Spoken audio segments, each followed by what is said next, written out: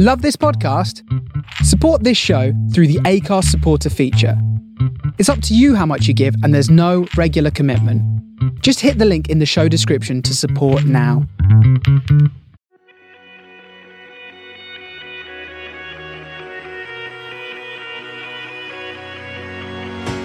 Welcome to The Shapes of Stories, a podcast with me, Lawrence Prestige, as your host. Stories come in all shapes and sizes, whether it be from our favourite books, our life experiences, or the day-to-day challenges and issues we face in the world today. Hello, welcome to another episode of the Shapes of Stories podcast with me, Lawrence Prestige. Today I've got a really fascinating episode. It's with my good friend, Andrew Keates. And Andrew Keates is a theatre director in London, very successful.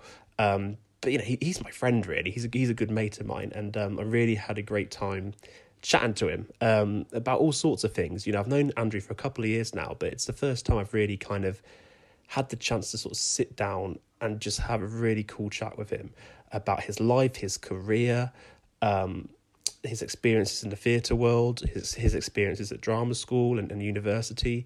And Andrew's very bravely come out and spoke about being HIV positive. And and it was really intriguing. And, you know, I learned a lot from Andrew speaking to him.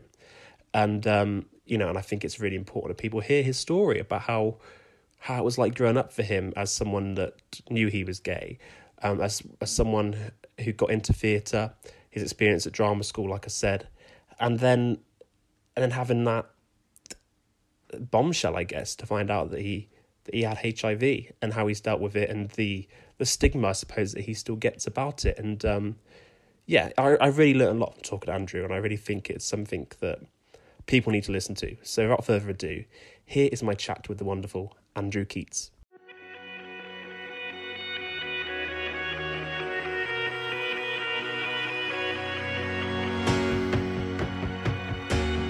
And I'm glad to say he's a very good friend of mine. It's Andrew Keates. How are you, Andrew? I'm very good, Lawrence. How are you, mate? I'm good. I thought I'd chuck a musical theatre reference in there for you. Bit of Calamity Jane. Well, you know, I've got a little few things to do with musical theatre, I suppose. I think I got the reference. Yeah. So how have you been? I've been very good. Lockdown. It's a funny one, isn't it? Or indeed, this whole year. I hate to say it, but I found it really useful. I mean, there's a lot of terrible things about it, which I'm sure we can go into. But I found this year really enlightening. I found it's given me loads of time to stop, to take stock of who I am, what I'm doing with my life, where I want it to go. And I've been really grateful to the time. On the other hand, I've also had to listen to my mum and sister, who are both nurses, and hear the other side of all those that it's not so nice a time. But as long as I don't think about what's in my bank balance, I've been quite grateful just to reset. And I'm really, really looking forward to when we can emerge from this and see what I can go on and do. How about you? I've been okay. I think it's starting to get a bit better now. I think at the first time I struggled with the first lockdown, I think. Because when it was just so different. And then this time we kind of knew what the script was a little bit. We kind of knew what was going on. But I think it's more the fear of the unknown that's the thing. Like, where are we going to be this time next year, for example? That first lockdown, it's weird because when I talk to friends about it, I mean, the human race went insane, especially my side of the career. Like, I just watched hundreds and hundreds of actors just putting their lives on social media. Like a day didn't go by until somebody made a comedy video and somebody was sharing a poem. And it was just this desperate thing of going, please somebody notice me. And now I think people have relaxed into it a little bit, and they're getting their heads down, and they're doing all they can actually just to, like I said, to reflect and get to know themselves. But it was insane, and I suppose the novelty's worn off. That's the thing. There was something novel about it, and Zoom quizzes were cool. And now when somebody sends me an invitation for a Zoom quiz, it just fills me with anxiety and rage. You just want to hide from everything until everything is back to normal, or back to a new normal, as we're supposed to call it. Yeah, no, absolutely. But how have you dealt with it? Because I know you're usually really active in terms of getting out there, theatre, socialising and all that. Like, how have you sort of found it, sort of dealing with that all? Do you know what? It's really funny you mention thinking of my social life. That's probably the thing that's changed most of all. When I said it's been really good to reflect, look, I work in show business, and I have some extraordinary friends and some extraordinary colleagues, and I hope anybody that doesn't know me listening to this is going to think, oh my God, what a pretentious dick. But the truth of the matter is before this pandemic hit, yes, I was very, very busy with work, but I had a social life where every other night I would be in Soho and I'd be with actors and directors and producers and I'd be up late and, drinking and being bohemian and all this stuff. And I've been a lot less artistic. And, when I sort of appeared in this industry back when I was, 21, 22 in London especially, you sort of go into the theatre industry like a catapult. And you're looking for the next, who's the next great person to meet and collaborate with, and where's the next cool place to go, and what's the right clothes to wear. But actually, I was more authentic back then. I was more interested in what was the most enlightening play, what was the next fringe theatre I could get into, and the artists I could see. And as my careers progressed, I found myself just wasting so much time on bullshit. And, every night in private members' bars, paying for drinks that I can't afford and hanging out with people that just want to impress and impress and impress. And that side of my life, when I can, when this vaccine appears and when we can get back into a rhythm of a livable life again, I don't think my social life will be like that anymore, because I'm getting older. And I'm identifying what matters. And what matters to me is, in my work, being inspired, not impressed. Spending time with friends that have been there that perhaps I haven't shown them enough time and enough attention and enough nurturing of their relationships, because I've always known they're there. And my family, this has been an amazing reconnection with my family, and actually really enjoying just being Andrew, a guy who happens to work in the theatre, that's his lifeblood, rather than being Andrew Keates and going to the next great party and the next big opening night and hanging out with the next big name. Because I don't like that guy very much. And I think I was probably compensating to distract myself with some kind of feeling like I was successful. And actually, I've got so much more to do. Yeah, no, I understand that. It sounds like this year's been a really big time for you to kind of reflect then. Like you had a lot of time to reflect.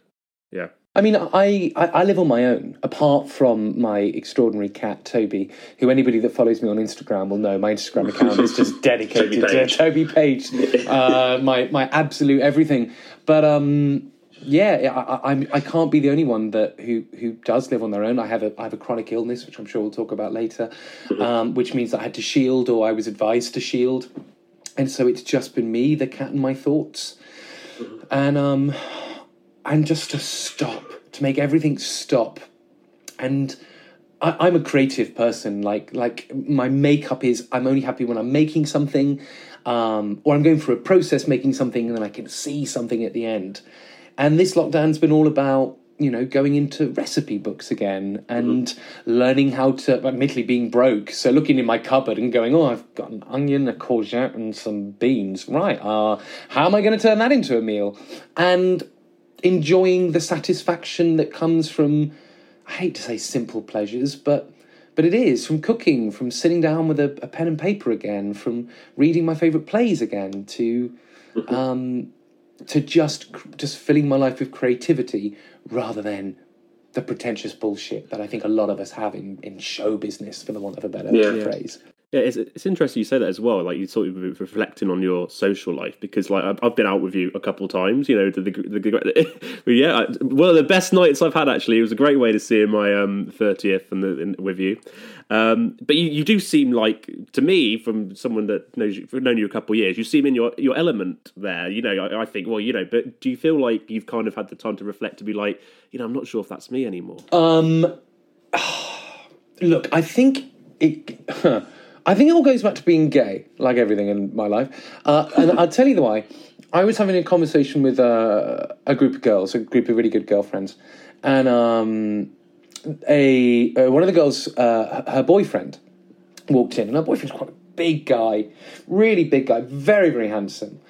And the moment he walked in, because I've got quite a quick wit, I think I made a quip or something before this poor guy could even open his mouth.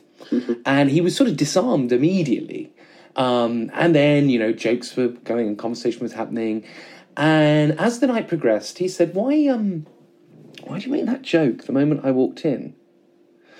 And I answered him really honestly. I said, it's a terrible habit I have, which is, from being a gay guy, I have learned every time I walk into a room to identify every threat that is in the room. And a lot of girls, when I've spoken to women about this, they say, I have exactly the same thing. When I walk into a bar, I look at where's the trouble going to be. And if I identify trouble, I try to disarm it before it can attack me. And that simply comes from being a young gay kid who realised that the best way to stop a bully was to make them laugh or to make them know not to come for me. And I suppose that habit has formed into my adult life, where by being just that little bit louder and that little bit quicker, it's a defence mechanism. And lads call it banter, and I suppose that's what it is. But it is a defence shield, and I think in my life I can learn to be a little bit quieter and a little bit more content with being me, rather than necessarily coming into a room packed full of people that I know and spending an hour going, hello, darling, how are you, da-da-da-da-da-da. Actually, I can sit quietly with a good friend for an hour and a half and just acknowledge those people from afar. So I guess I'm growing up, Lawrence. You know, I'm 30, I'm 34, and the habits you learn from my industry aren't necessarily good for the soul. Even if they can be quite fun to do, it's just enjoying a calmness, I suppose. Mm-hmm. No, I get that. I mean, as a teenager, because I mean, obviously, like now, it's so much easier for people to sort of be open and come out and everything like that. But what was it like for you as a teenager? Because I guess you were sort of in that age where it was difficult to sort of be open about your sexuality and how you felt.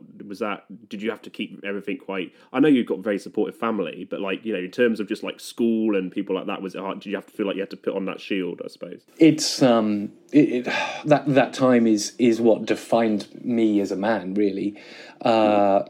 When I was at school, we had a thing called Section 28. So anybody listening to this that doesn't know what Section 28 is, Section 28 was a Tory policy for the non-promotion or endorsement of homosexuality as an acceptable lifestyle. So gay boys and girls at school couldn't go to their teacher and say, I'm gay, and be supported. It's why I can never really forgive the Tories for that past. And I was... This story really defines my whole life. I sound like I'm very middle upper class. That's just lovely training from drama school. I'm originally from a council estate in Dorset, the Trickett's council estate, which, as my mum would call, is rough as arseholes. And I didn't see myself in television. There was nobody like me. Or if there was anybody that was gay on television, they were either, you know, slitting their wrists or they were flicking them. You know, they were either comedy or victims. So, and I didn't really have a father figure. I just had my single parent mum on this council estate. And so when I was looking for a role model other than my amazing mum, I started to look in books and plays.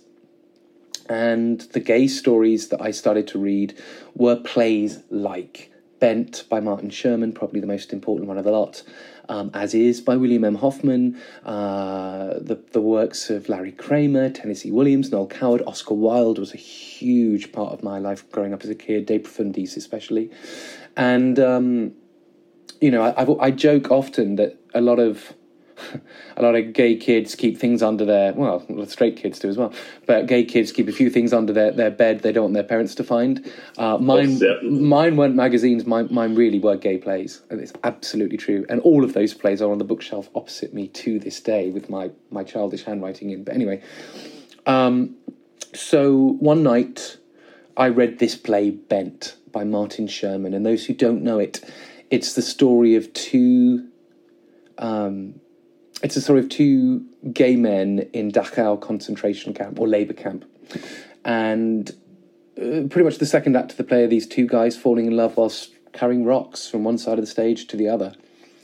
And it was the first love story which just spoke to me. It just absolutely spoke to me. And I was always fascinated with gay history as well. The internet was quite new then. So, I remember muffling my modem, my 56k modem, just trying to log on to gay sites and connect with other gay people, Yeah. And anyway, I read this play, Bent, and I remember closing the play and deciding that night I had to come out to my mum. So I wrote her a letter, and it was about 5 o'clock in the morning, I think, and I went into her bedroom. I woke her up. I said, I've got something to tell you. And she was like, oh, can't it wait till the morning? I was like, no. We went downstairs, and she read the letter.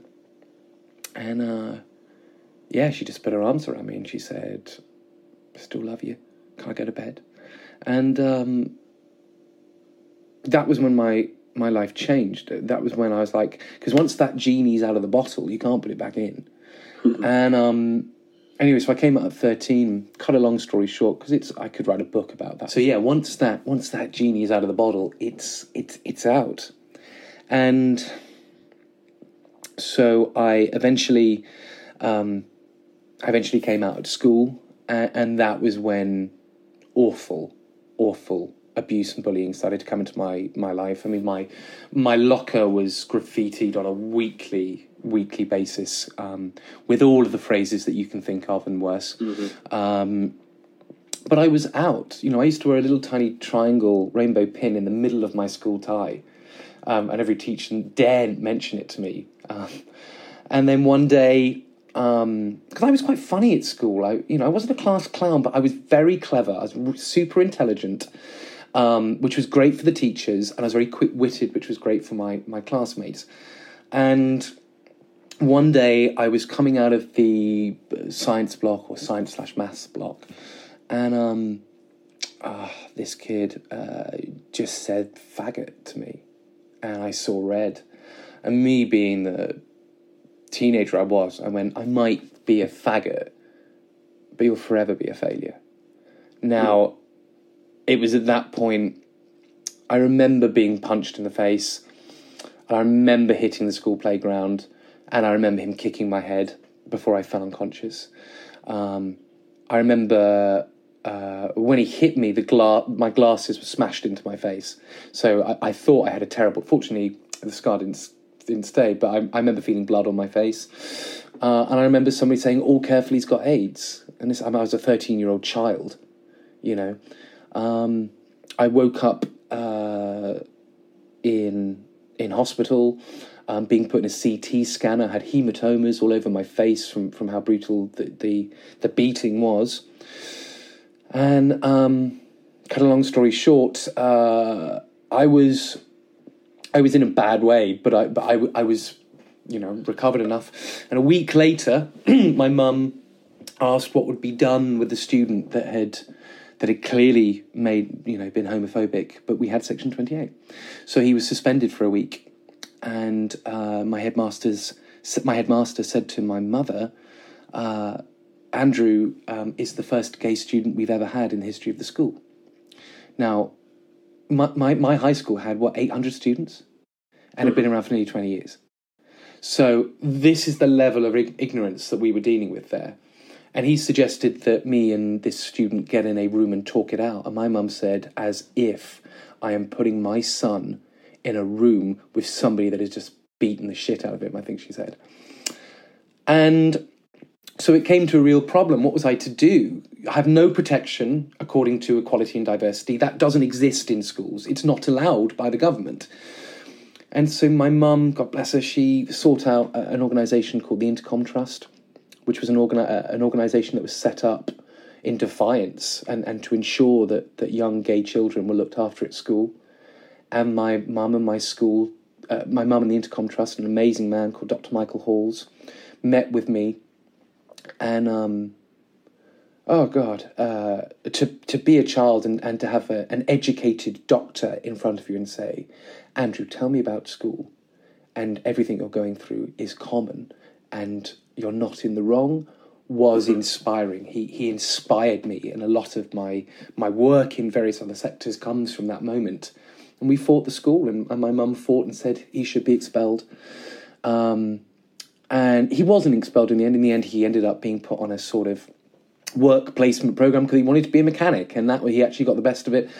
I finished school, but realised that I couldn't learn in that environment, and I went to an amazing place called Brockenhurst College in the New Forest, which was full of life's rebels and reprobates. It was full of stoners, it was full of the poets, it was full of the rappers, it was full of the actors, it was full of everyone who wanted to do public services. And I studied philosophy and English literature and religious studies and drama, obviously. And I was involved, and I was in this environment where to be diverse was to be expected and to question was normal.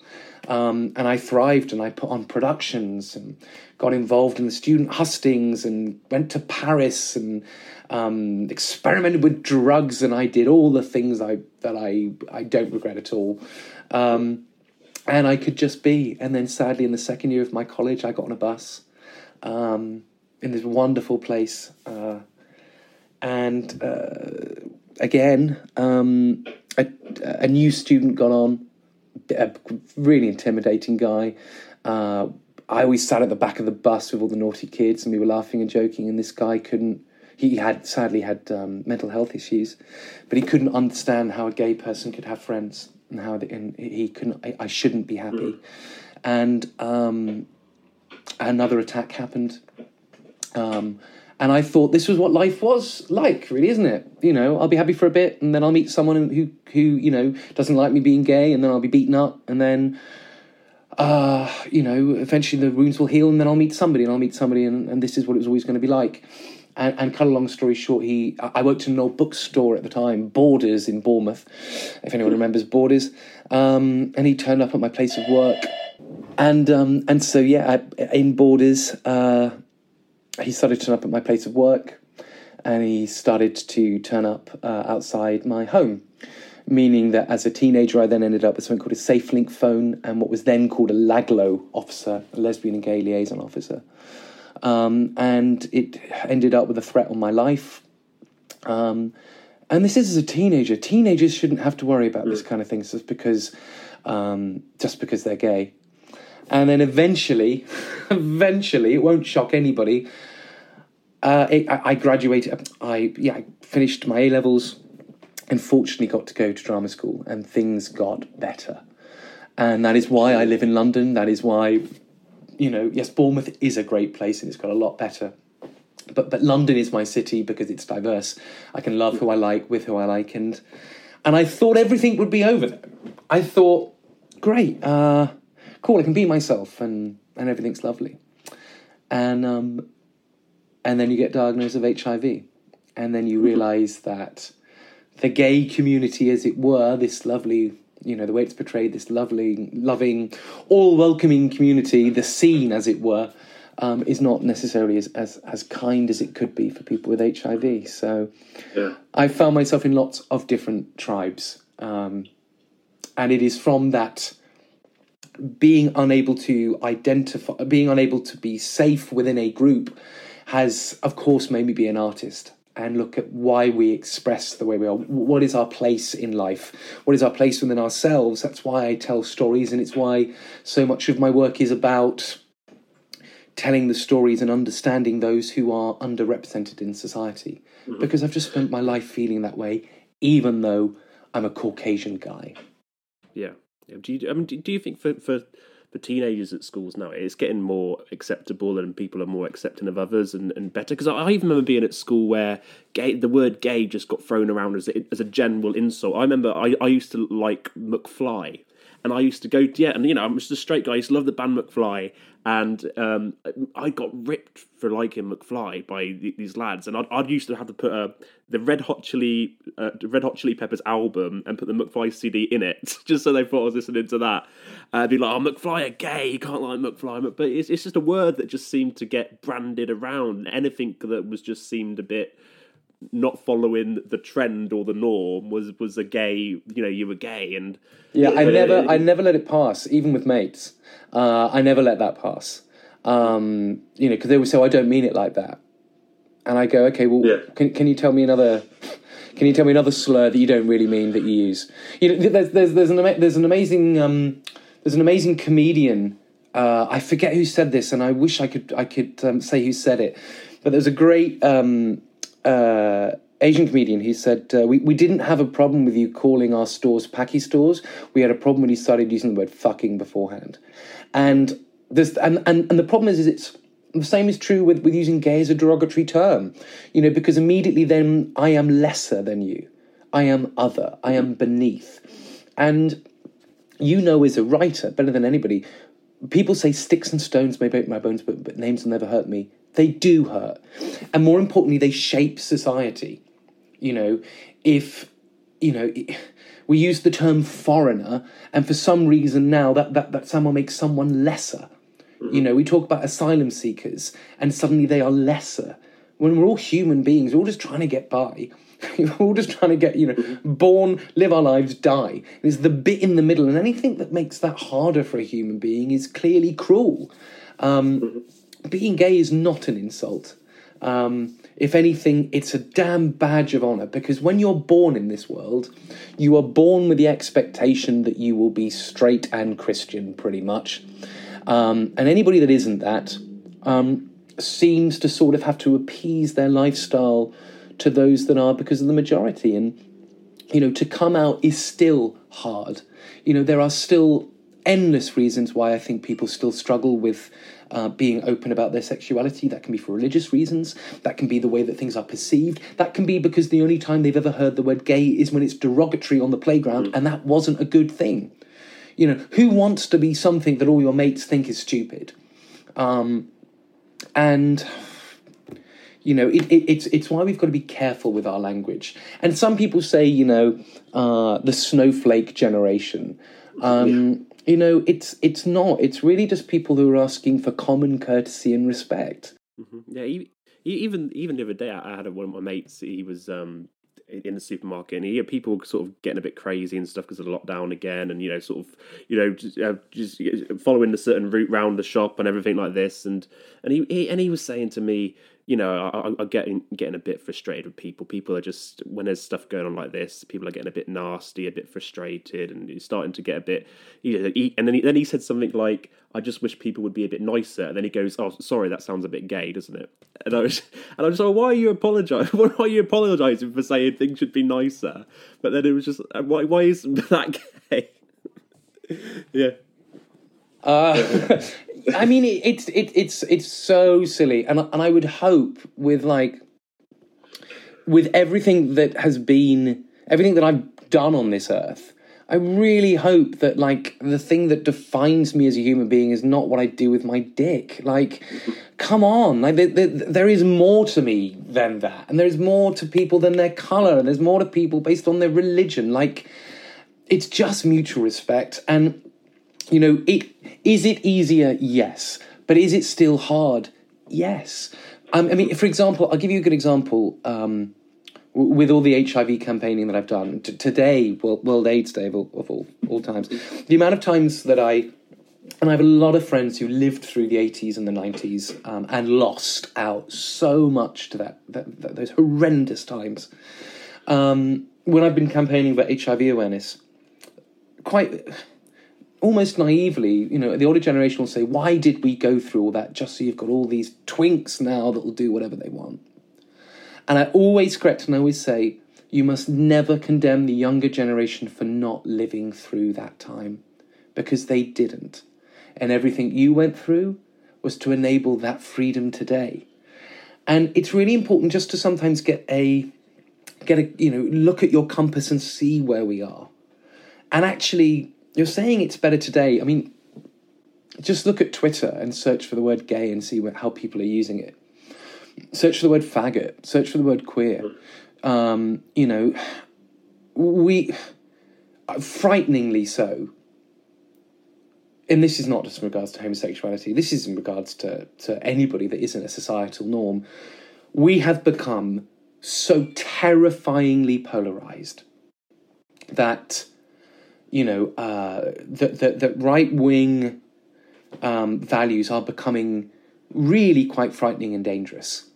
And, I've lost count how many times I've had to look at the picture of lesbians or gay men in their teens with bloodied faces because they were walking up Clapham High Street, or there were the two girls recently on a bus, who were beaten because of the way that homosexuality is badly taught, if taught at all. So we've got to be careful about saying things are better, because actually we've got to get better education in schools. As a children's author, you'll probably have come across Ollie Pike, for example. You know Ollie? Yeah. Yeah, like Ollie. I know of his work. Yeah. Like Ollie's a lovely guy, just a lovely guy. I'm sorry to plug another children's author on your podcast. It's okay. They all come on. Just the beautiful thing of telling a fairy tale between two princes. I mean, saying that out loud it gets me extremely emotional, because the idea of being 8 years old with a book like that could have helped me feel less shame than I have today. And I will have that shame for the rest of my life. And Jesus, I've spent enough on therapy to try and get rid of it. But it runs deep. And it's taught me to fight. And great organisations of the past to do with LGBT history, the great ACT UP, for example, they realised that being eloquent and passionate wasn't enough to change things. You needed to be angry. And I have that anger, and I feed off that anger, and hopefully try and bring it out in eloquence. But I'm angry when I see kids beaten up. I'm angry when I'm trying to buy that sack of potatoes and I hear someone refer to being nice as gay, because it doesn't make any sense. So when you were saying then about being 8-year-olds being able to read books and, identify with them, when you were 8, did you have those feelings of, you knew you were gay at 8, or did you? Yeah. This is such a good question, because everyone's always frightened to ask it because it's weird. Talking about kids and sexuality is fundamentally weird. I remember we had a weird thing in first school. This is like years 1 to 4. And I remember for PE, we used to get changed behind our chairs, right? And I remember, as we do as kids, our bodies are going through all sorts of changes, and he's got one of those, and she's got that, and all the things we do as kids. But I always remember thinking, and if I take my head to that childish place, I remember always thinking that David Simmons, that was it. If David Simmons is listening to this, I apologise. I always remember thinking that David Simmons... I always remember thinking that David Simmons was prettier than the girls. I was like, he's so pretty. Oh, but that's not right. That's not right, because girls are meant to be pretty, right? And then that develops as life goes on, and it goes from all the same feelings you have when your hormones are up and down.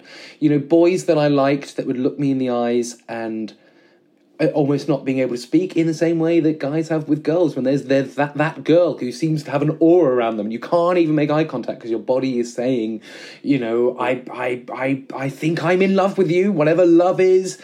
No different to when I was in my later teens and getting changed and in the changing rooms and just going, God, and when you're having your spring awakening, when you're sexually aware. And actually at school it's even worse, because you are in changing rooms and you are playing sports and dramas and doing productions, and all of the things that you're attracted to are there in front of you, but you can't say anything.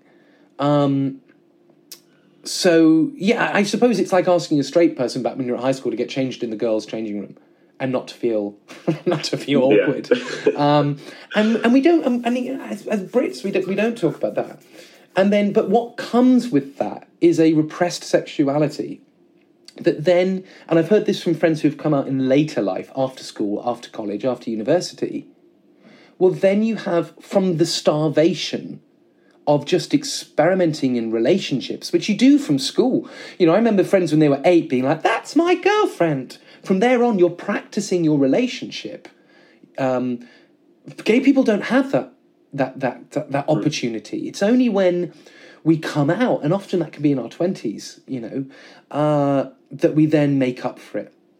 Mm-hmm. And that is where a lot of gay people can overcompensate and actually go too far and end up, you know, just sleeping with anything that moves, taking drugs, getting involved in alcohol, because essentially you're living all the things you did as a teenager finally as you are, but with money. And that's why a lot of people can go crazy, and this is why things like relationship education is so vital in our schools. Absolutely. Because how else do you practice? You know, and and when you understand that, it's literally like coming out with a catapult. Yeah, I think it's important, you know, that you can say at 8 years old, I had this acknowledgement that I felt that, because I think some people are quite ignorant to think, oh well, Andrew works in the arts, so of course he's gay. But you know, the fact you were, some of my mates would probably think that. They think if you're in that kind of environment, you know, that you usually performing artists tend to be homosexuals, and you know that is the case. But that doesn't necessarily mean that you were having those feelings when you started in that industry. You were having them at 8 years old. No, absolutely. But actually, what we're getting onto now is gender. You know, what is it to be a man? Or, you know, it's that old-fashioned thing, isn't it? You know, oh God, he looks after himself. He's kind. He's eloquent with a good education. God, he couldn't possibly be a heterosexual. You know, it's and I think we're getting better. I think guys can be friendly and kind, and you know, heaven forbid, use moisturizer and hair products and still not be thought to, you know, take it up the arse. But, you know, like, it's just stupid stereotypes that we're taught about what it is to be a man, what it is to be a woman. And there are just as many negative stereotypes about how women should be as there are about how men should be. And I would hope that good educators, and there are good educators out there because I've met them, who, you know, just to allow children to play. And this is where acting really comes into it. Declan Donnellan, the author, writes about this in The Actor and the Target, where he talks about acting not being second nature, but first nature. Because our first experience of theatre is often in the game of peekaboo, where we have that moment where somebody appears and then they disappear and we suspend disbelief. Oh my God, is mum going to come back? Is gran going to come back? Is my guardian going to come back? Oh my God, they're back! Peekaboo, yes! And in that moment you experience theatre. But when you're a kid and you've got, you know, you see one of your friends in the playground fall over and graze their knee, well, then you play the mother because you've seen a way a mum works. Or when someone's wrong, you might impersonate your dad, or your mother in my case. And we learn through impersonation and taking on roles, which is why acting is our first nature. And that comes from peekaboo, that comes from now you see me, now you don't, to running around the field. I remember I used to play armies, believe it or not, back in a darker day, you know, as things we see on television. Oh, we'll act out on the playground, see what that's like. What does that feel like? What are these emotions?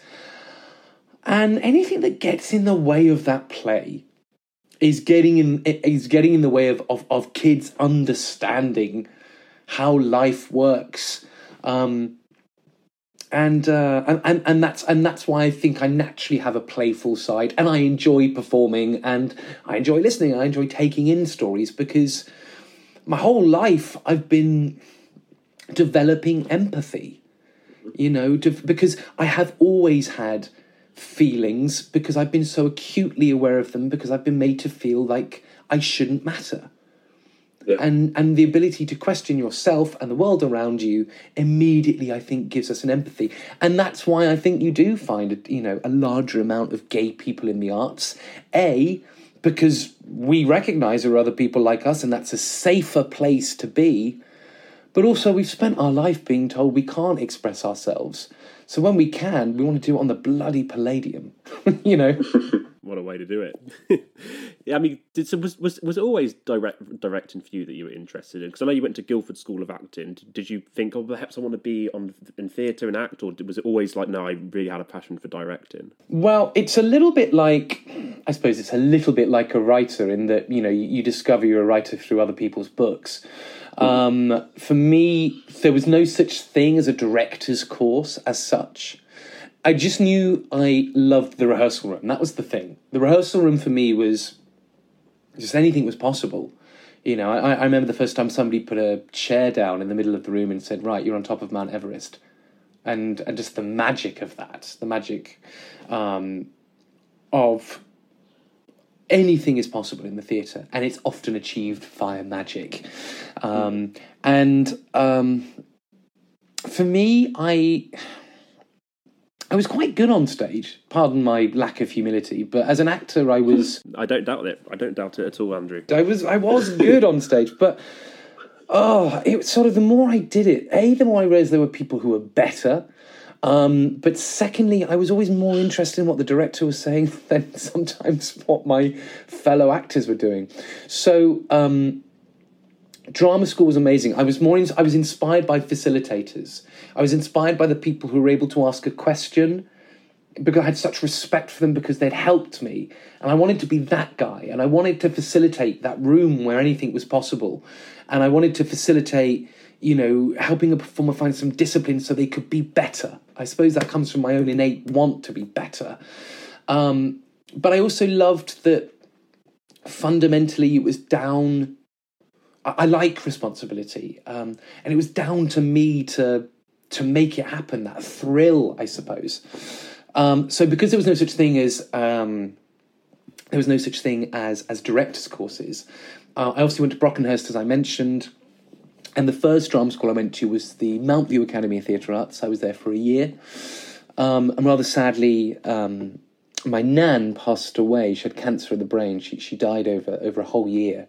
And I was under extremely intensive training. And I was also in a relationship for the first time with a man that I loved. And my mental health was... I was very poorly. I felt like in a year I had lost everything. I was with a man who couldn't say he loved me. And I've only later discovered through a lot of therapy I had after the time that when I was telling people my nan was dying, nobody was sort of responding in the way that I thought they should. It's only through therapy I realised that my nan was essentially my mum, and my mum essentially filled the role of a dad. And that gave me such comfort. And when she died, I lost my mother, even though I called her nan. And I had a total emotional breakdown. I attempted suicide twice when I was at drama school. I felt like everything I'd loved in the theatre had gone. I felt that I wasn't good enough. I felt like all my family were gone. And the man that I loved the most, and I put him through hell at the end, and we still have never spoken to this day. And it's my greatest tragedy. And every year I'll send something and never hear anything back. And that gives you an idea of how ill I was. And then after a final suicide attempt, I left Mount View. I lived with some drag queens in Brighton for a bit, who sort of taught me to laugh again. And I got some help. And then a year later, I went to the Guildford School of Acting. And I started again. And, I wasn't perfect at GSA, but I just had a lot of trauma at an earlier age that I suppose has given me I always like to describe it like the more events in your life, it sort of helps with your emotional contrast in life. And because I've experienced losing everything, I mean, I would almost howl at nights. I'm an atheist, and I remember praying, just desperate for life to get better. So I've been to the very depths, almost an allusion to Oscar Wilde's De Profundis again, but I've been to the very depths, and I've come out of it, and I think it gives you an understanding of how cruel and how majestic life can be, that actually when I'm working with performers who may not necessarily have experienced that, to help enrich their imagination to understand their characters who are going through that. Because any great play or any great story or any great, musical, whatever, tends to be about something that isn't pedestrian. Mm-hmm. And bringing insight to that is not autobiographical. I want to make that really clear. That isn't, let me tell you about that time I lost everything. But it is about setting up the circumstances to understand life's great challenges and questions. And I've experienced probably far too many of those at a far too younger age, which, yes, has given me a maturity, but has also given me an insight that is in all of my work in some way or another. So I suppose you could say that all the bullying, the sexuality, the pain, I sort of owe everything to.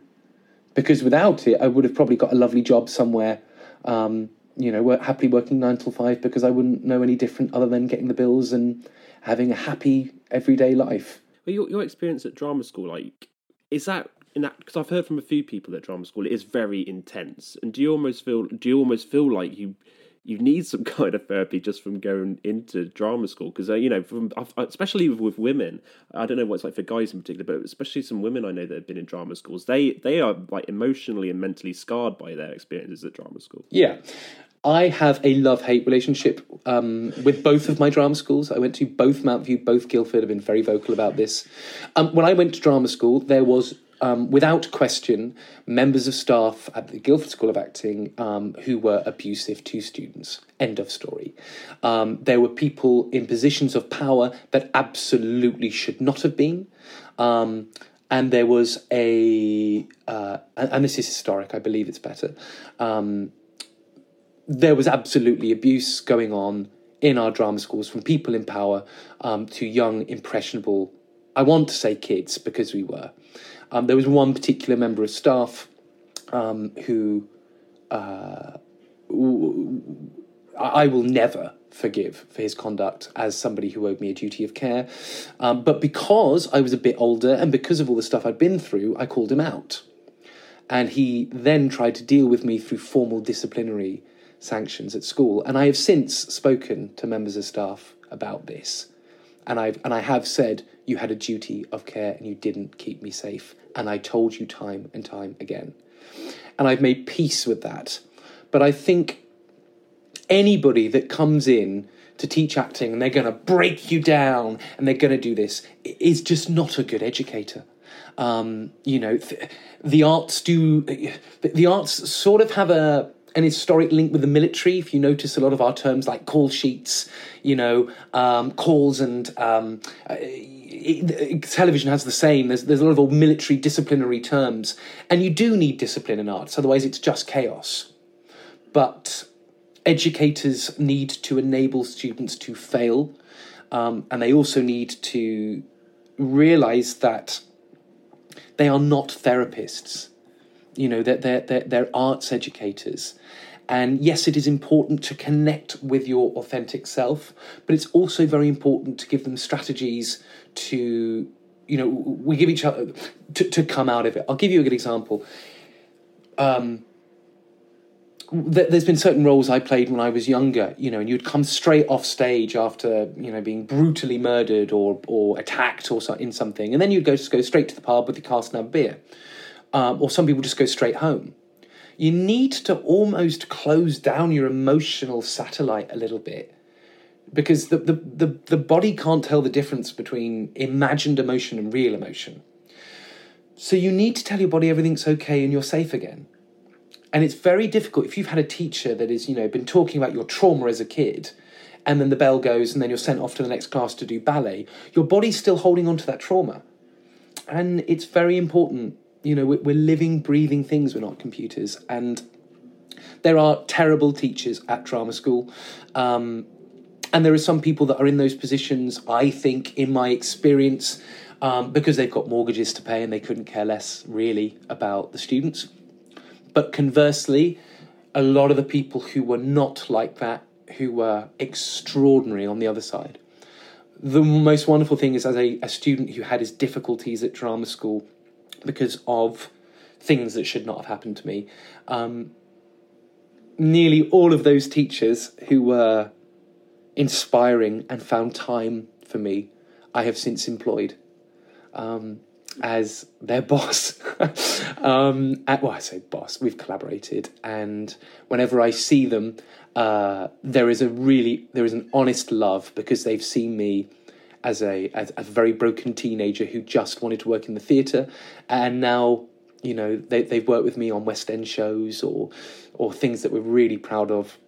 So if you are an educator and you are all about power, perhaps consider a longer term investment in your students, because you never know the opportunities you could be losing out on by encouraging them rather than endlessly disciplining them. And when you started directing, one of the plays that you did was, we recorded this on World AIDS Day, you know, as we're recording this, and one of the first plays, one of your plays that you did a few years ago was about AIDS, wasn't it? About, I can't remember the name of the play exactly, but you directed it. I know you're someone that's come out and spoke about your diagnosis. Was that before that you found out that you had HIV, or was it just after? Or this is the most unbelievable story, but it's totally true. Yeah, I was doing a play called As Is, and it was by William M. Hoffman, which you'll remember I said I kept plays under my bed. As Is was one of them.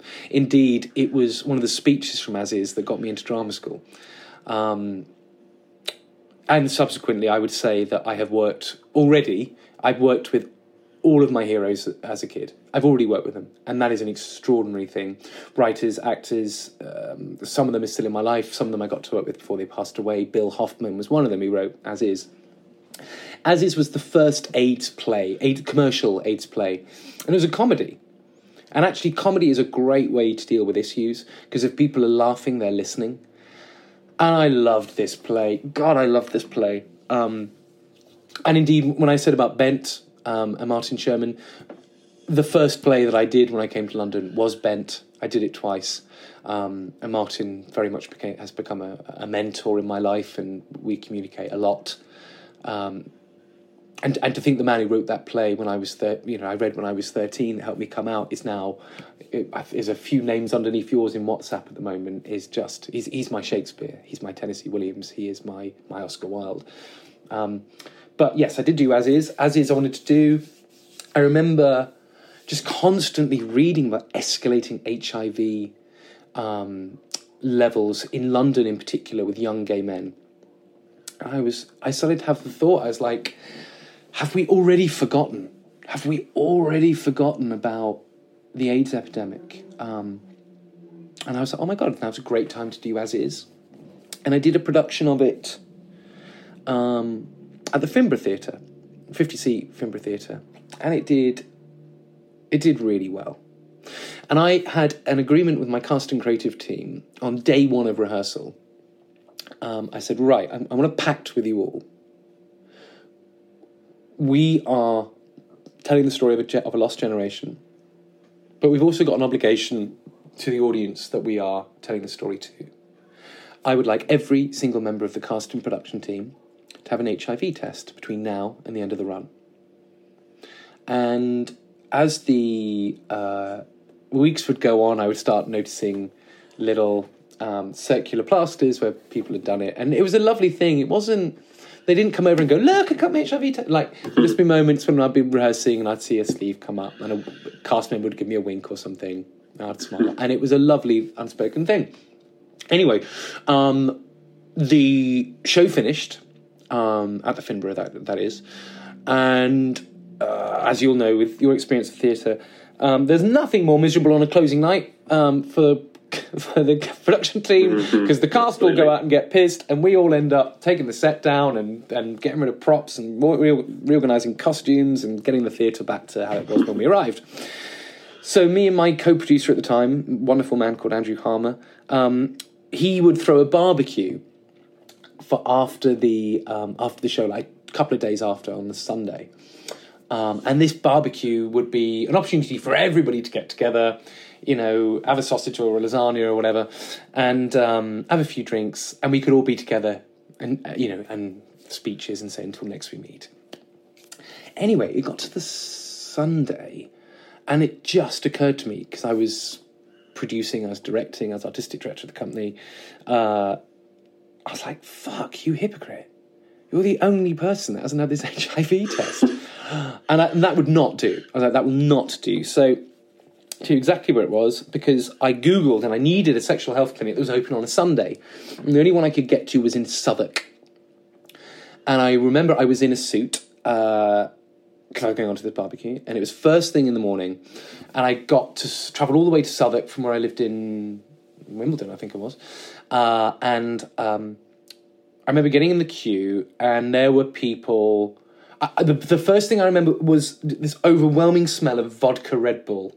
Everyone in that queue had not been home, clearly. And there were people still high from the night before. There were people, awkwardly scratching themselves. And, I felt so superior. Me in my pressed grey suit, ready to go and see my cast. Eventually I went in, saw this nurse, and I remember vividly, I've told this story so many times, I remember vividly this nurse looked like Paul Hollywood from the Great British Bake Off, which was weird. And it's weird, whenever I'm in moments where I'm nervous, it's weird, I can get into a sort of flirtatious mood, so I'm sort of got this weird thing that I'm, flirting a little bit, because everything's going to be fine, isn't it, with this Paul Hollywood looking like nurse. And he asked me how many sexual partners I'd had, and I responded like many a gay man will, I have no idea. And eventually the chat, ended, and I was sat on what felt like a barber's chair. And he said, "I'm just going to take a little bit of blood." And he had what looked like a contact lens pot, and he would put like a couple of droplets in this little pot of solution. It's called a rapid HIV test, which you can have now. You can find out your HIV status within 60 seconds. And where I was saying I was flirting, there was a bantery thing between us, and he did that. And then I noticed the banter stopped. And there was silence. And at that time, I didn't enjoy the silence very much, and I just said, "It's not positive, is it?" And that's when, I can feel it now. That's when he had this massive paw on my shoulder. And I looked at him, and he just said, "It is, mate, and we're going to look after you." And you'll notice I struggle to remember detail, because it was in that moment that I went into shock. I just remember the room looking like Kubrick's sort of camera angle, where everything sort of pulls back. You see it in Jaws as well, And then I just remember being led from one room to see somebody for more bloods, and then I was in another room, and then I was sat somewhere else. And I sort of remember, I can't even tell you what her face looks like. I remember being with a doctor and saying, how long have I had it? And I had in my head, there's a thing called PEP, which if it's taken within 24 hours of being with somebody with HIV, it can destroy the virus. And I said, "Can we try PEP?" And she said, "Andrew, you've had HIV for quite some time. In your lifetime, you will not be HIV negative again." I remember her saying that, but I can't remember her face because of the shock. And then I remember filling in paperwork, and I said, "Well, what do we do now? Do I get pills or something?" And she said, No. You'll have an outpatient's appointment in like 6 weeks. Because in your mind, you're like, "Well, I've got it. Right, we've got to do something about that." It was like, "Oh, we've got an appointment in 6 weeks." In 6 weeks, yeah. 6, what do I do? So I went it was at St Thomas's Hospital, but I remember, more importantly, I came out of that as the guy that was smelling the vodka Red Bull and thinking so sharp in his suit. I came out and it was a really hot, sunny day. And I remember wanting everybody in the street, wanting them to stop. But the world goes round, And then I had to phone. I phoned a couple of people I'd been with, saying, "I've just found out I'm HIV positive." And one particular person screamed at me, "How dare you do this to me?" I didn't know. Didn't think I was HIV positive. Anyway, so being a director, you never abandon your cast. So got on a bus and found myself in Clapham Junction, which is where Andrew lived. I got to the front door, knocked. Like, here is Hoover was going and knocking on the fucking door. And he opened it and he went, "Oh, Andrew, you're here. I've got the lasagna." I remember he was always going on about the bloody lasagnas. The lasagna's in the oven. I said, I need to talk to you. He went, "Oh, well, I'm just a bit worried about the lasagna." I was like, "Andrew, can you just take me somewhere? I need to talk to somebody." And we went up to his, he's got a wonderful townhouse, and went to the top floor. And that was when I tried to say the words for the first time. And I tried to say, "Andrew, I'm HIV positive." And I couldn't form the H in my throat. It's the first time I'd ever experienced that. I couldn't say it. And he just said, "I'm sorry." He said, "Do you want to go?" And I said, "No." And it was a bit like that moment in Love Actually. I just sort of had a cry in the bedroom, dried my eyes, big breath, like with Emma Thompson, and I went out. Emma Thompson moment, yeah. It really was. It was exactly the same. Exactly the same moment, just probably not as nicely acted. It was real. And I went down and did that performative stuff you said you see me do. And had a glass of champagne. And there was one actress, wonderful Anna Tierney, daughter of the great Malcolm Tierney from Lovejoy and such like.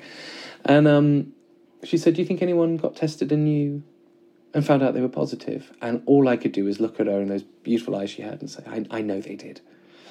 And then, and I know this is such a long story, but cut ahead.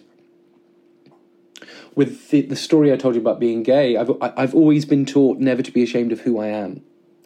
And so I had a real conflict here. I'm HIV positive. Why am I not owning it? You've owned everything else in your life. And the reason being was because I've also spent a life growing up on the gay scene and being in the gay community in Bournemouth. I owe probably still being here thanks to gay pubs and bars, because it was the only part of my life where I could be myself. But the problem is I also heard all the jokes that were told by other gay people. You know, careful of her, she's got AIDS. Oh, she's thin. Got to touch the riddle. I'd heard it all. Gay men were frightened of people with HIV. End of story. The gay scene is based upon three things: drugs, sex, and alcohol. And anything that gets in the way of those three things, the gay scene is not a big fan. Because it's fundamentally how those businesses work. Anyway, there was a charity that I was working with. I used to help them get celebrities and things to their World AIDS Day events. For their musical theatre events. And I said to the then chairman, David, he's like, "Oh, so are we going to have this year?" And I said, I have something I'd like to give you. And it's the most personal thing I can give. And he said, "What's that?" I said, "David, I'm HIV positive now." And he went, "Okay." I said, "We have an event coming up at the Dominion Theatre. It was called West End Eurovision. It's basically every West End cast performing Eurovision songs. And it was great. They were great nights. I was performing Eurovision songs, every cast in the West End, to raise money for this HIV/AIDS charity. And I said I will come out on stage as a face, a recognisable face in this industry. And not, I'm not a pretty dancer. I'm not a dashing leading man. I'm a slightly Disney mouse looking director. And if I can get it, so can anybody else. So in front of, I think it's 5,000 people. I never get the number right. At the Dominion Theatre, where We Will Rock You was playing, underneath the statue of Freddie Mercury, I did a speech to my industry that I never thought I would ever be HIV positive. And it sent a ripple throughout the industry. I'm so proud of it because we made sure it was recorded. The whole point of doing it was record it, A, for the audience, but secondly, to get it out on social media. Theatre director Andrew Keates has HIV, get tested, donate to this charity. And I finally owned it. And I realised, as ever, I'm happier campaigning. I'm happier, being true to myself, not having to hide anything, as it were. But I would be lying if I said that over the years, I remember I used to play the piano for a stage school. I'll never forget. I just finished in the practice room, and I'd left to go to grab the car, and I'd left my scarf or something behind. I came back in, and there was the wife of the idiot that ran it cleaning the keys of the piano. I'll never forget that. I said, "What are you doing?" She went, "Oh, and she couldn't answer me. She was, Keates, what are you doing?" I'm just, we take the piano home. I went, "I know." I said, "You can't get HIV from a piano." I'm aware there are some very cool people out there. The idea of having an HIV positive director is just rank, because I'm not cool and sexy and whatever. I'm just a man who's invested in this craft, and I've got mates in their 40s and 50s who I say, "Look, I'm HIV positive, but I cannot pass the virus on, and I will live a long and happy life," and they cannot believe it.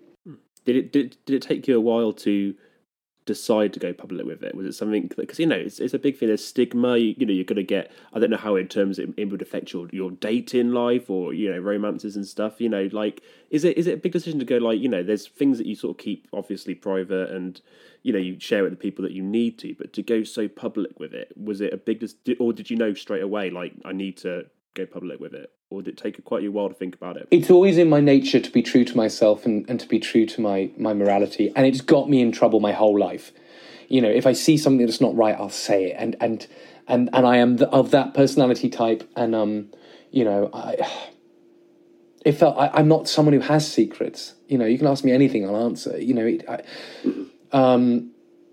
It has affected my dating life, definitely. I remember after being diagnosed, I was in a gay bar when I was slimmer and prettier and whatever, and I was kissing a guy on a dance floor, and my friend fob marched me out of the club and went, "You cannot behave like this anymore." And I was like, "What?" And he went, "You can't just go kissing anybody you like." I was like, "I can. I mean, you're HIV positive now. Does he know?" And I went, "Well, yeah, but I don't have to tell. I don't have to tell people I'm HIV positive is the first thing." He went, "Well, I think you owe it to people." And you hear that, and it stays with you for your whole life. Like, what do you want me to do? Wear a bell? I've got AIDS. Hey, I've got HIV positive. Sorry, that's a line from As Is. That's where that whole metaphor comes from. But I've got HIV. Careful, everyone. Look, And the shame that comes with people's sexual life is awful. There are women who have got herpes. There are men with genital warts. There are people with birthmarks. Anything to do with sex, we just shame people. And, when your nan gets cancer, you don't shame her. So why the hell do we do that when somebody gets a virus? Oh, because you had sex. I think Alan Partridge, no, it wasn't. It was Steve Coogan does the old joke on the day-to-day, doesn't he? Where you've got good AIDS and bad AIDS. How did you get AIDS? Well, I got AIDS through a blood transfusion. Oh, well, that's good HIV. That's good HIV. How did you get it? I had sex with a man. Well, that's revolting. You've got bad AIDS. And there is that belief. But anybody that wants to criticize me for having sex, I did exactly what their parents did. What are the kind of standard questions, the typical questions you'd get asked about it that are just eye rolling? Or I never eye roll, because I don't believe there's such a thing as is there a stupid question. One of mine is, who gave it to you? Who gave it to you? So just so they can make a little mental note not to sleep with them. And I always go, I don't know, because I don't. I said, I don't know, and I doubt they knew they gave it to me anyway. Because this is the problem that people have with HIV. They go, they think that gay people. They think that HIV positive people are going out to infect, right? Now, with the medication I take, I cannot, if I cut my hand open, I think I've said this in rehearsals to you before, if I cut my hand open and I bleed on a table, I wouldn't be frightened to see you put your finger in it, because I'm something called undetectable. So even, really decent, high-grade medical equipment cannot identify me as HIV positive, because the virus is smashed down with a combination of 3 different drugs, where the virus can only adapt to one of those to one of those drugs. So whilst it's adapting to one, the other two smash it to pieces. And the virus only exists in the canals of my organs, pretty much, or in deep, deep, deep tissue. So when it comes to... so by the fact that I'm undetectable, and by the fact that the virus is not in my blood and semen... I love that. Was it the singing in the rain analogy that you used before? Exactly what you've just watched. God, I got into such trouble with the BBC for that. No, but but by it not being in my blood and semen, the thing to remember then, if it's not people who are HIV positive who know their status and are on medication that is passing the virus on, who is? Because it can't be me, and it can't be everybody else who identifies as HIV that people point and say, "Be careful, they've got AIDS." It's everyone who doesn't know their status. So the gay community often makes a lot of jokes about, about being tested and HIV, etc., often through insecurity by not knowing their status. And not just the gay community. I mean, it's another thing. It doesn't just go after gay people. There are plenty of straight women I know who are HIV positive that I work with. But this is the thing. It's the people who are passing on HIV are people who don't know their status, which is why it's so important that everybody knows their status. Because it's so common, older gay couples or older straight couples, suddenly, one of them starts to get, ill, I'm not sure why, or they go into hospital and they have a blood test. And they might have been together 20 years, but one of them was positive, they didn't have the test, and their immune system starts to fail, and lo and behold, quite serious health ramifications can happen. Yeah. So even anyone in a long-term relationship, just know your status, just so you can sleep at night. And it might not just be HIV. You've got gonorrhea, you've got syphilis, you've got all the various strains of hepatitis. If you're in a long-term relationship and you think, I got away with it, you don't know that. Do you think as well it's because of that, you mentioned that lost generation, people, because it used to be a death sentence, didn't it, HIV? I mean, and people automatically, I suppose, think of Freddie Mercury in the late 80s when he was diagnosed, and they because that was such a high-profile guy that had it, they almost kind of think, it ends the same way for everyone, but it's not obviously it's not the case anymore. It's, Freddie's one of my heroes, and I think anybody with ears is heroes as well. Yes, I do think. I mean, the thing that everyone always talks to me about is the Don't Die of Ignorance campaign, the tombstones that came in. There is a disease. It was voiced by John Hurt. It is sort of ironic. Thatcher, who I hate and is responsible for Section 28, was also responsible for saving the lives of more gay men than any other Prime Minister, because she ensured when the AIDS pandemic hit that there was a radio campaign, a leaflet went through every household in Britain, and there was a television campaign. So Thatcher was responsible for that, which is a real dichotomy for anybody that hates Thatcher as I do. But it was a good thing she did. Reagan never even uttered the words AIDS, during his tenure as president. So, we could have been in that situation. I think people watch Philadelphia. I remember when I've told this story before, but when I came out on the Dominion Theatre stage, an actress came up to me in sort of tears. Her makeup was everywhere, bless her. I was in the toilet with her afterwards. And she said to me, "Andrew, I'll be with you till the end." And I said, "That's quite a while away, darling." Because she thought I was going to end up like Tom Hanks in Philadelphia. Now, I could end up like Tom Hanks in Philadelphia if I don't take my medication. And I should also point out that, HIV is not a death sentence in this country. It still can be a death sentence in parts of the world. There are people who cannot afford, including America, who cannot afford antiretroviral medication. There are those who don't want to take their antiretroviral medication because they don't feel like they've got a reason enough to live, or their health insurance doesn't cover it, or they're in third world or developing countries where AIDS is still killing millions. So the battle for HIV and AIDS is, if it's about beating the stigma, etc., that's in the UK, yes, I probably do a lot of work doing there, but there are great charities out there who are doing international projects, which is literally saving people's lives. Yeah. I mean, you say Freddie Mercury was a big inspiration to you? I mean, to most people, like you say, if you have ears, you can't help but admire Freddie Mercury. But as someone that looked up to him sort of in the music or performing arts sense, was it a comfort, I suppose, to you to see someone like that go through it? And he was really brave with it in terms of he was just, although he was dying from it, he just kept going. And there's that really emotional video that was it the last music video, Those Were the Days, is that it? Where you see him literally withering away, but he hasn't lost his spark. There's a lot of that footage which is even more haunting now because it's been cleaned up. I remember watching, because obviously we had VHS tapes and terrible old terrestrial television back then. A lot of that footage has been cleared, and you realise actually how ill he was. I was always frightened of AIDS. Of course I was. Because as a kid growing up, AIDS was the monster. And I knew my history. So I was frightened of it. And as I said, it's nice that we've had the time to go through this because it all ties all the stories together.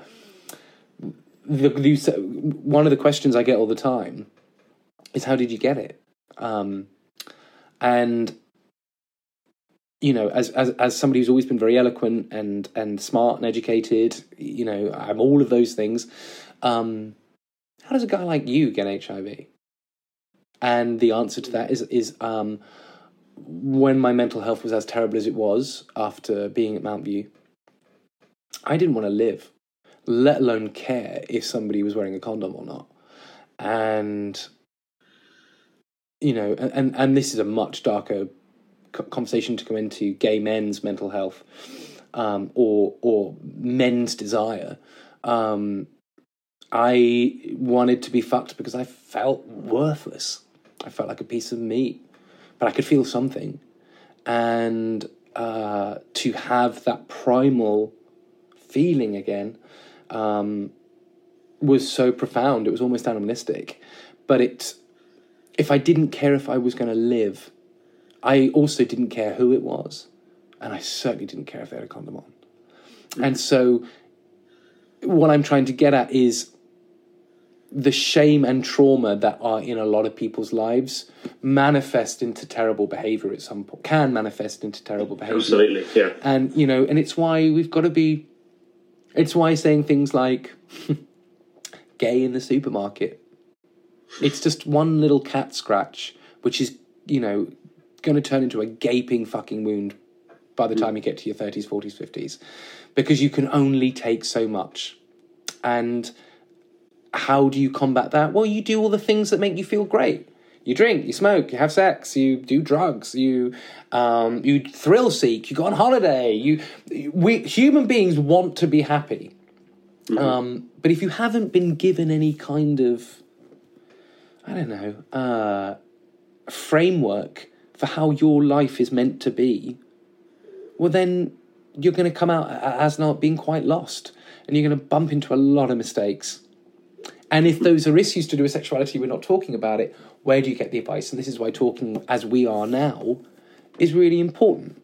Yeah, I think especially for men as well. Like men that seem to have a difficult time opening up, and I don't know if it's that sort of, the toxic masculinity feel where they feel, well, I have to kind of keep everything in about me. Like I said, even going back to when I used to have to keep the McFly CD in a Red Hot Chili Peppers album, because you feel like you can't be yourself. And I think so much of it is when anyone's going through any kind of depression, or whatever it is, it's so important just to talk, because ironically, it's Robin Williams who plays the genie in Aladdin, and it's just that sense of suffocating in that lamp, and then just to be free and just come out ironically as the genie, and just to be free of that imprisonment of what those feelings that you're having. Lawrence, you're just naming all my heroes. I mean, Robin Williams is one of my greatest Absolutely. heroes. Robin Williams, David Bowie, Freddie Mercury. Oh, God. I mean, funny enough, I was recently with a friend of mine. I'm saying friend, somebody that I'm having a rather nice time with at the moment. But I insisted we watch Bicentennial Man, which is probably one of my favourite films ever made, and I still weep when I first see Robin Williams, because, it just goes to show you can appear to have everything in the world, and yet you can have that black dog, and it's cruel. I hate that Freddie Mercury would technically be alive. I mean, I'm terrified because he could have gone on and done things like Strictly Come Dancing or something, because he would have probably been an old, cantankerous old queen on Twitter by now. Who knows what Freddie would have been like. But you're right, when he died, he was such a face. You know, there's many other faces I can mention. Magic Johnson is another one. God, the list is just so long. It's so long. Mm-hmm. Derek Jarman is another very important, person that we lost. God, I could go into it. I could go in and name. There's also so many of my heroes that are activists that died, or and I'm not going to say worse because it's not worse. Nothing was worse than that kind of death, but it's also the friends I have that survived, and the survivor's guilt they have. And there's a lot of older gay men I know who all their friends died. Mm-hmm. Do you ever have to come across any sort of stigma on Twitter? You know, we live in a world where trolls and everything like that. Do you ever have to deal with that? Today, I reported the tweet. Today I put out a video about. I shared a picture of the 6 months worth of pills that I picked up yesterday. Because if you notice, my arm is all rather bruised from blood, all the blood they took, and I picked up 6 months worth of, and I said tomorrow is World AIDS Day, and these are the pills that will help me survive for the next 6 months. And somebody said, "This is why HIV. This is why you've got HIV," and it was somebody filleting a guy's dick underneath, and you just go, empathy is not something universal. You see HIV, you see an opportunity to judge, to ridicule. And I worry about that person. Because how do you become that person that does that? But I also worry, like, what the hell is your sexual health like? Like, if you hear HIV and you think, I know, I'll show someone sucking someone's dick. Like, you've clearly never had your sexual health test, checked. God knows, or maybe they've never had sex. Who knows? And I hope that's the case. I feel like this year is the first year I've noticed that there's just such a divide in terms of the right and the left. Like, people have their views and everything, but this is the year that I've really felt there's just a huge gap in between, people with different views, right and left. And part of that could be because of Donald Trump, because Donald Trump's made it, as the leader of the President of the United States, he's been able to almost make it acceptable to speak a certain way about things. You have the United States person, the President of the United States on Twitter, calling people fat slobs, pathetic, or, and when people see that, and you're a follower, and you're slightly right-wing, and you're Republican or whatever, you think that's acceptable to be like, well, my president does this, so I have the views of him, I'm going to support it. I've always said, if anything, I think it's just that the silent majority isn't very silent anymore. And we've both lived this life. There are perfect people who I've always identified as perfectly good, lovely people, who have very racist views that come out of nowhere sometimes. And you're like, what did you just say? Or I'll hear what somebody says about a woman, and you're like, what? What? Where does this go? And it's almost like, it's like being a naughty schoolboy, isn't it? I'll say this thing to shock, because they've seen some stupid comedian say it, or they've heard a joke down the pub, and you get an immediate emotional reaction, so I'll say that thing. And they're not really thinking about what they're saying. They just know that what they're saying is naughty, What's frightening is when you start getting people who have constructed careers out of hate, I've never understood. I mean, I've got friends who are Republicans. I even have friends that are Tories. But I've always thought, and I think this is from really good teachers, actually. Like, I was always taught to be kind and accepting of others and live and let live. And those were things I was taught at school and by my mum. And I don't understand why the left isn't everyone's default. And by the left, I'm not talking like far left. I'm probably left moderate and probably quite far left on some LGBTQ plus issues. But the concept of I don't know, the idea of putting money above human existence is so alien to me.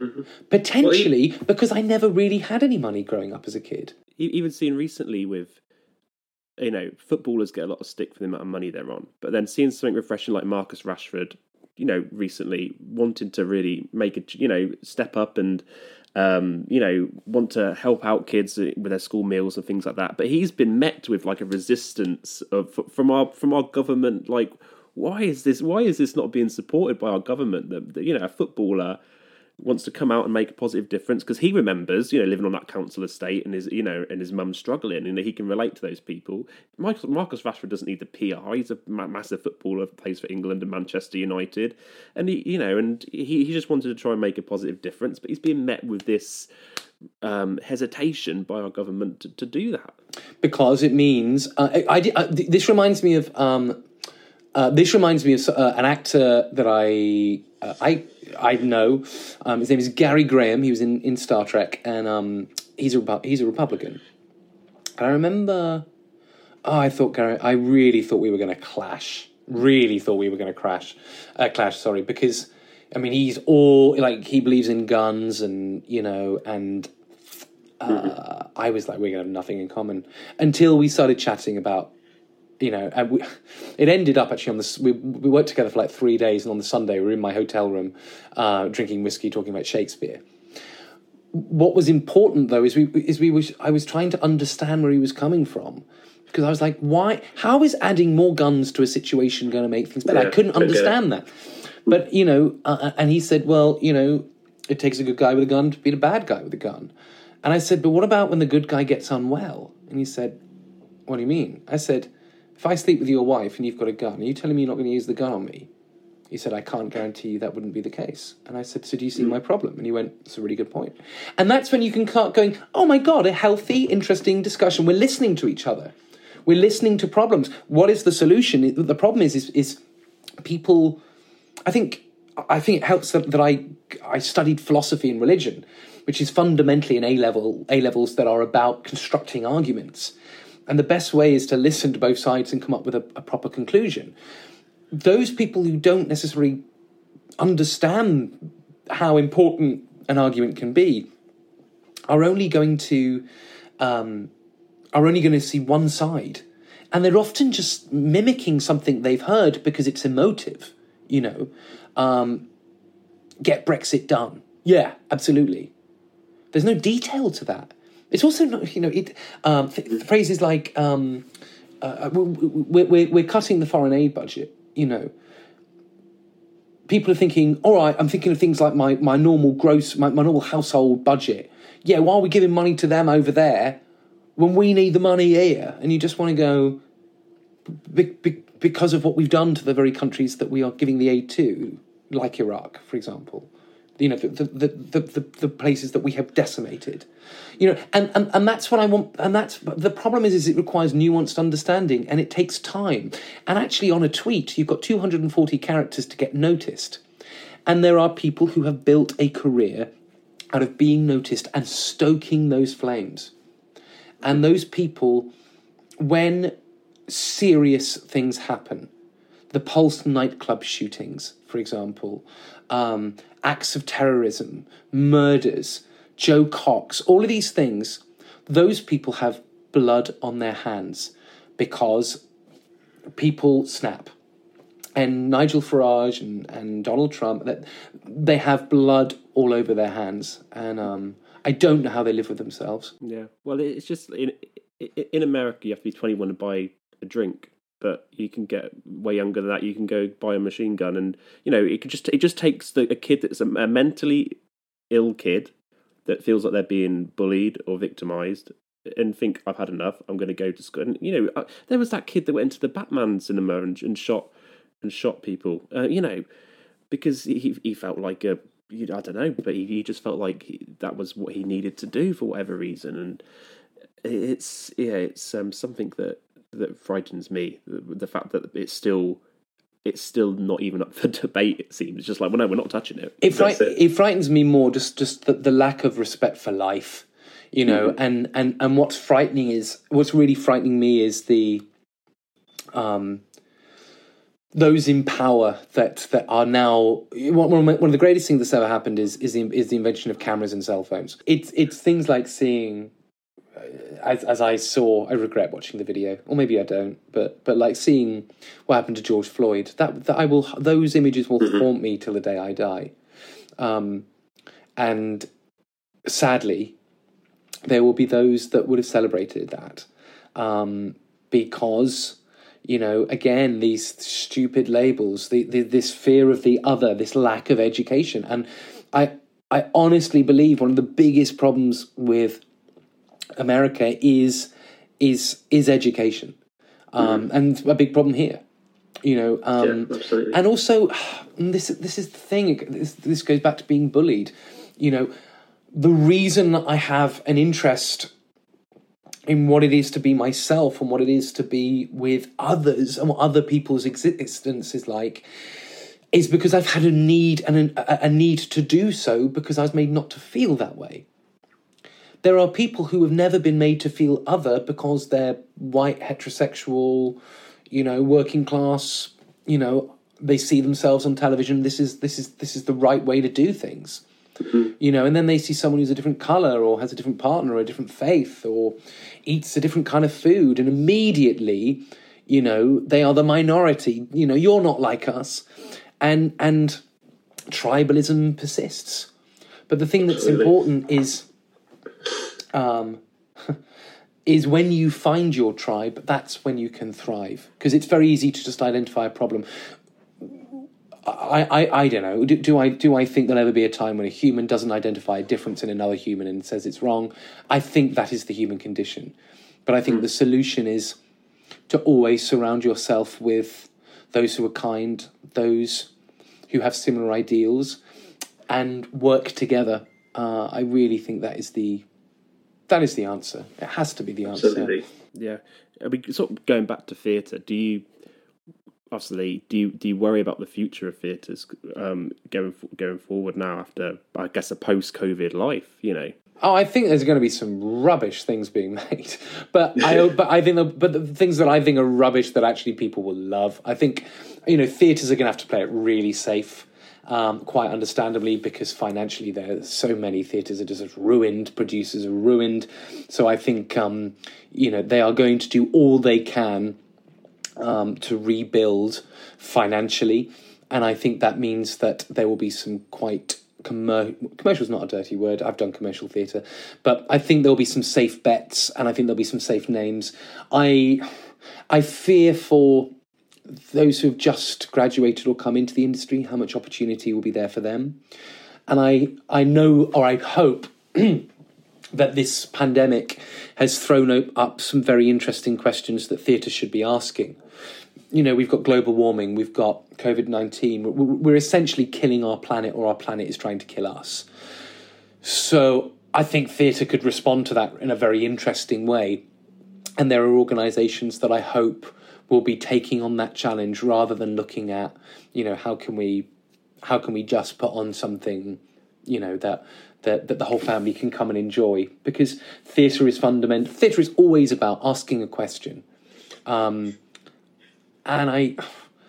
Some theatres, of course, they are purely entertainment, and that is lovely, and I've directed things like that, and I've enjoyed nights like that. But I hope when people are going back to the theatre, yes, support the West End, it's great, but book a ticket for a fringe theatre too. Go to your local regional theatre, because, as I said, it's at the beginning of this, it's our first nature. As kids, we learnt by watching, and as adults, we can continue to do so. And to be in an environment shoulder to shoulder, which we can't do at the moment, obviously, but when we can be shoulder to shoulder again in an auditorium, having a shared experience, watching something in front of us happen, it appeals to our actual nature, rather than sitting on a sofa, perhaps enjoying a film, but you can always check your phone. And it's always behind a screen. You're always distractible. Whereas, it's very hard to be at a political rally with the politician in front of you without properly listening. That's why. And also, I think you can express yourself so much better in a shared space. I've watched films which are really funny, but I haven't laughed out loud But because I'm in a theatre, there'll be a moment which is slightly titillating. I'll guffaw because it's a release. It's we're all sharing this together, and I miss that, and I miss. I'm actually going into rehearsal room this week, a social distance rehearsal room for something, and I find it so surreal that for an art form that is fundamentally about the human condition, to touch each other is to be human. Sometimes for the better, sometimes for the worst. But tell me a single story where someone doesn't hug or kiss or fight, or embrace. Like the moment someone is hurting, what do you want to do? You want to hold them. So to go into a rehearsal room where none of that language is available, it's going to be lovely to be with actors, but I won't be making theatre. I'll be making a presentation. And I think this year, all of the streaming stuff that we're seeing is understandably presentational and therefore lacking in humanity, I think, anyway. But look, there are organisations that are just desperately trying to do anything to keep theatre alive, and I applaud their efforts 100%, and that is not a criticism. But they mustn't call it theatre.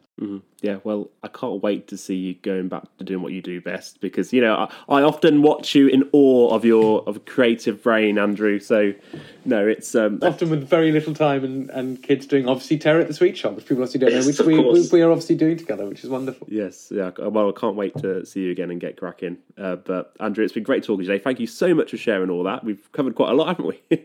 But, yeah. You're going to release this as a hardback book in transcript. Well, I think if anyone's should be writing a book at the minute, it's you. By the sounds of it, mate. I think one day when I've got far too much money and the royalties are pouring in, and I've got nothing else to do with my time. But until then, I'll make theatre, chat, follow my causes, and just keep going, I guess. Yeah, well, brilliant, mate. Thanks so much for coming on, and can't wait to see you back doing your thing.